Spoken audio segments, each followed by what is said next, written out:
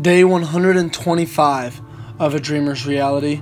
And today, I want to talk to you about the fact that the market does not care about your excuses. The market, if you're trying to put something out on the market, if you're trying to brand yourself, if you're trying to start a business, if you're trying to sell a product, if you're trying to do anything out in the real world, the market does not care about the little things that you've had to go through.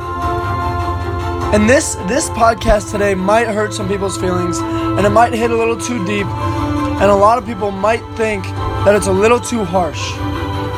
But I am saying this podcast for the one person. There is one person out there that needs to hear this, that is going to listen and is going to change. They're going to change because they're going to realize what I'm saying is the truth. It has been said before by many people, but I want to repeat it again. The market does not care about your excuses.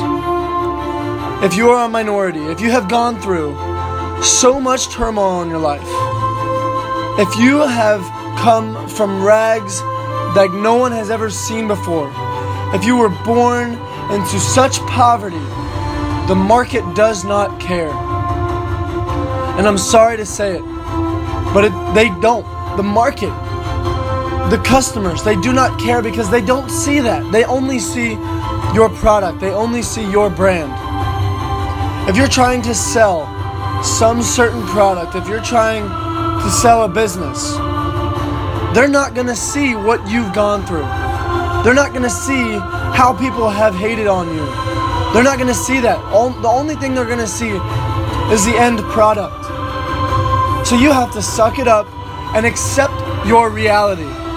You have to work twice, maybe 3 times, maybe 10 times harder than some people who were gifted with a great life, with a great opportunities.